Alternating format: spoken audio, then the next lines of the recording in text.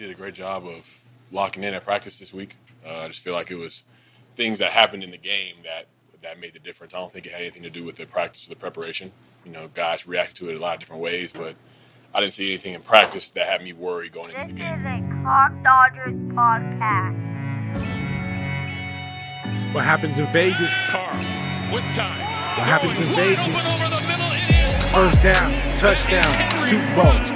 Vegas Heat, Sin City Streets, greatest two cold. Touchdown. Carr to Waller, it can't be stopped. Jacobs with the rock. O-line hit the blocks. Offense off the chain. Defense is ready. Raider Nation, one goal, just win Vegas. What happens in Vegas? What happens in Vegas? What happens in Vegas? What up, Raider Nation? You are tuned into What Happens in Vegas. I am your host, Neil Maligno, and we are coming fresh off a loss to the New York Giants. It did not feel good. That was not a fun game to watch. That was not a fun game to experience. And it felt like at all times the team was flat or just out of sync.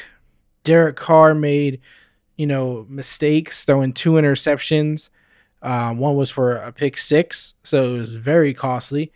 And I think without question, the loss of Henry Ruggs was felt. Without question. I think we can all look back now and say Darren Waller did his normal thing. Renfrow pretty much did his normal thing. But other than that, Kenyon Drake did get involved. He got 6 catches for 70 yards. But when we're talking about wide receivers, besides Renfrow doing his typical, 7 receptions, not 150 yards, whatever, just kind of like, modest yardage, a touchdown here or there. Besides him doing that, Zay Jones, nothing. Bryan Edwards, nothing. Not literally. I mean, Zay Jones did have a catch for 20 yards, but basically nothing. And then other than that, it's basically fullbacks, running backs. That's it. That's it. Literally, that is it. That is all. That is all the production we had from our wide receivers. Hunter Renfrow doing Hunter Renfrow-like things. Everybody else, non-existent. Now, tell me again that Henry Ruggs didn't mean anything. That losing Henry Ruggs didn't matter. It mattered greatly. Greatly, because Derek could not just throw the ball down the field and trust a wide receiver. Were those interceptions because Henry Ruggs wasn't there? Possibly. Was it because the offense wasn't, the defense wasn't as on their toes, as feeling much of a threat from a deep threat? Were they able to play, more man or closer on the receivers and not feel like, hey, one of these receivers are going to beat us bad out here? We're going to get beat deep on one of these, or we're going to have to ease up off these other guys because we have to pay a lot of attention to Henry Ruggs. They didn't have to do that.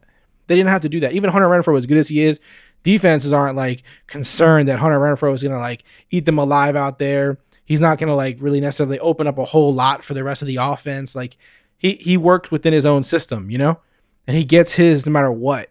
That's just because he's talented that way. The team has stuff just set up for him, and Derek Carr trusts him. And certainly him doing well helps everybody, but it's not the same kind of effect that a Henry Ruggs type of play has when you could take the top off of a defense like that, when you can have them on their toes at all times that, hey, at any point, this dude could take a route to the house. Like, that's just a unique skill set, and we lacked that, and it was quite obvious. The running game did decent. Josh Jacobs had 76 yards. No one scored a touchdown. Kenyon Drake had 30 yards. Overall, Kenyon Drake, in all-purpose yards, had over 100, which is good. Or right at 100. Mariota had, a play where he got a first down, I believe it was. So it looked good. But not only was the Henry Ruggs issue a concern, the Raiders got into the red zone a gang of times. And what did they decide to do every single time? They went for field goals. They even missed a field goal. Shortest field goal miss of the year, I think it was. It's not acceptable. And for me, and Bisaccia even talked about it afterwards. He said that's what he wanted to do, get guaranteed points. And it made me feel like he would do it again that way. And if that's true, I don't want this guy going forward as a head coach next season. I'm just going to be honest with you, because I like coaches that are willing to take some risks, that are willing to put trust in their offense, that look at it as, hey, even if we put the trust in the offense, they don't score the touchdown, our defense is going to put us back in a position where, we're not going to give up a lot of points here on the other end of this, and we'll come back down here and do this again. I don't like that safe shit every single time. out of 4 times you kick 4 field goals, that's not for me. I don't mind if you do it 2 of the times, even 3 of the times, but sometimes you got to take that gamble. Like, I just can't deal with that safe coaching stuff. I can't deal with it. Like, you have to be able to take risks sometimes. You have to put faith in your team and say, hey, listen, this goal may not seem like it's going to be obvious, or this goal may not seem like it's easy, but I believe you guys can overcome whatever obstacles in front of you to make this happen. And that counts for something. Again, I'm always a narrative guy. When you get down there 4 times and your coach says, I don't trust you to get this yard. I don't trust you to get 3 yards. I don't trust you to get 5 yards and score here. We're just going to play it safe and get 3 points. I think that starts to build a narrative that, hey, maybe we can't get over that line. Maybe we can't get the 5 yards. Maybe we're not good enough. Maybe we're missing something. I don't like that. I don't like painting that mentality. And I'm not saying the players necessarily felt that way, but I feel that way when watching it. And if I was Derek Carr, I would say, man, please let us go for it. Please. Just give us this one shot at it, or put Mariota in and let him try to do something. I hate the idea of never going for it on 4th down in the red zone. That drives me crazy. So those 2 things are my biggest takeaways of the game. Overall, like, the Giants scored 23 points, but the defense, they did pretty well. I mean, Ngakoue got 2 sacks. Hobbs got a sack. There was no interceptions. That's always annoying. I love when the team gets, some takeaways in that regard. But, Perryman again at top of the tackle list, Abram up there as well. So overall, like, on defense, it was like a solid day. Not the kind of game where you would lose because of the defense. So defensively, it was pretty good, honestly. And offensively, we had our moments, we had our chances, but again, there was just something lacking. Certainly, the losing the capability that you have when you have a Henry Ruggs type player out there, it matters. And not going for it on 4th down, I personally feel like that mattered a few times. Derek Carr's interceptions matter, but again, I think that's a result of not having the Ruggs type weapon out there. And him just ended up forcing the ball and doing those kind of things. I mean, they moved the ball pretty well, up and down the field. It was just when they got to that red zone, man, it got bleak, and they got to do better. We knew this was an issue before this game. Like, this has always been an issue with the Raiders of recent, times, that they just struggle to get in there. It is what it is. I mean, I think you got to take those chances, and somehow you got to try to not be in those situations every time you get down there. You got to figure something out. You got to adjust, but they competed pretty well. It didn't ever feel like they weren't trying or that they were out of it. But to me, there's no question that not only Henry Ruggs not being there, but like just the emotional toll of the Gruden situation, now the Ruggs situation, like this is starting to wear on some guys, I'm sure. And I mean, they all said the right things, and they all said it didn't matter, and that they're all professionals, and it's business as usual. And yeah, sure, they felt bad, and they still feel bad, and they, all these things, but they claim it doesn't affect them on the field. I don't agree with that. I think it is, at least in some way, shape, or form, affecting players. But I do think they can overcome it. It's not like they can't overcome it, and it's not like that's why they're going to lose games going forward. But I think it's pretty obvious that it's there in some sense. And it's going to be kind of you hope that there's, no more of these situations. And I'll have another episode about Damon Arnett and, the end result of the whole thing. But I'm assuming the end result of that was in relation to not wanting another one of these. But at the same time, it is one of these. I guess I say things come in threes, so maybe that's what's happening here, and hopefully that's what's happened and it's over, but we'll see. So as far as the game goes, right, like the Raiders are playing, in week 10, they have the Chiefs. It's a big, big, big game for us. Like, we can't come out like we did against the Giants against the Chiefs. It just can't happen. It's Sunday Night Football. It's an important game. The division is all locked up.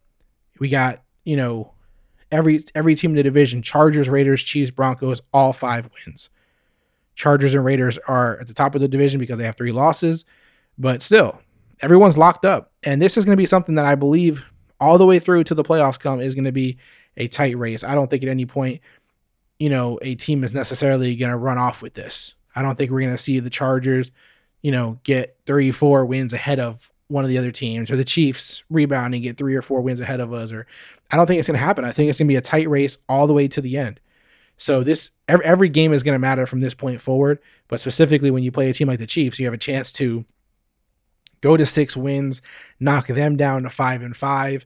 Like, that's pretty critical. That's important. It's going to be pivotal at this point.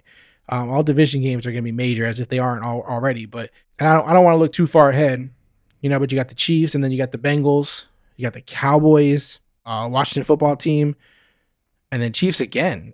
So you got a lot of, the next 5 games, are major.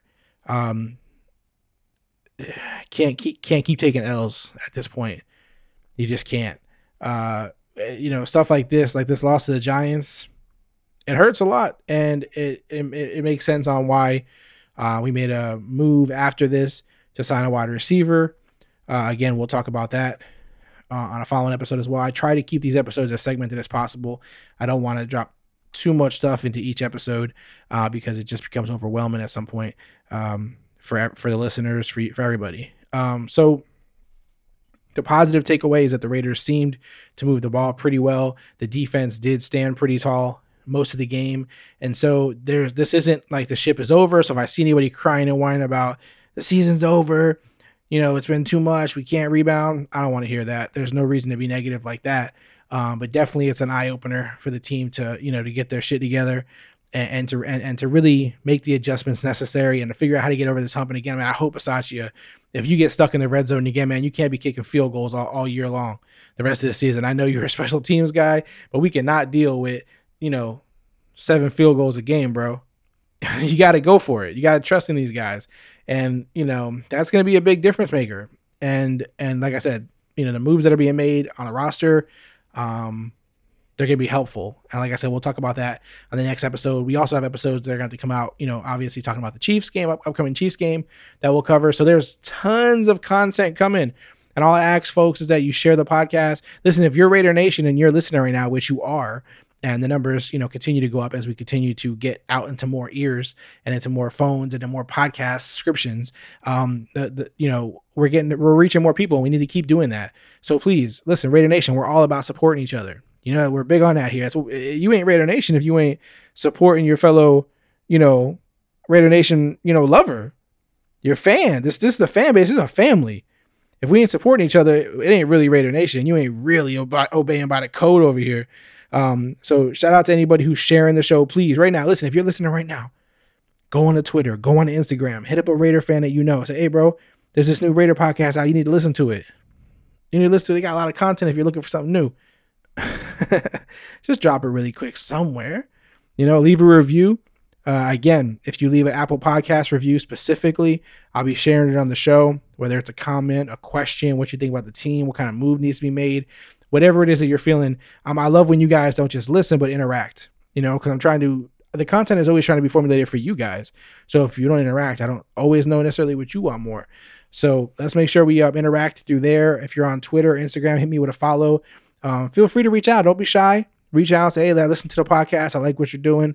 And I'll follow you back because I'll know you're listening to the podcast and that you're not just some random troll or anything like that. And we'll get to chop it up on game days. I tweet a lot.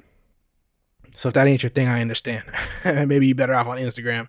But Twitter is where it's at for sure when it comes to game days and all that kind of stuff and just chopping up and talking football. There's so many cool football Raider Nation fans on there. That I talk to on a weekly basis. So get on there, chop it up with us, hit subscribe to the podcast if you're not already subscribed. All these things are majorly impactful to the show. You subscribe, and I know you could just listen and it's nothing, but it's much better for us when you subscribe and help us do it that way. Your review, I know you could just listen and not necessarily leave a review. Like, it's not mandatory in any type of way, shape, or form, but your review helps. So if you do that, we appreciate it. We're the most vocal fan base there is, right? We support our guys. And then when it's not good, we let them know too. So to be fair, we're not necessarily a bias organization. We kind of are sometimes. All right. So that's it for this one. This loss. I don't want to beat the team into the ground on this one. Like, it sucked and you hate, wasting 4 or 5 hours watching it and investing all this time, and then it just comes down to some loss like that, where it just felt so like, but these things happen, and I'm hoping it's a wake up call for the team that, they couldn't come fresh off the bye and just smack a team in the mouth, especially with everything they've gone through. Like this, maybe this is a wake up call. And Bisaccia, man, get it together, bro. Take some shots in the red zone. And we'll talk about some other things. So like I said, some roster moves have been made that are important, super important. Next episode will be that. And I'll catch you guys then. Other than that, as you know, what happens in Vegas is Raiders football.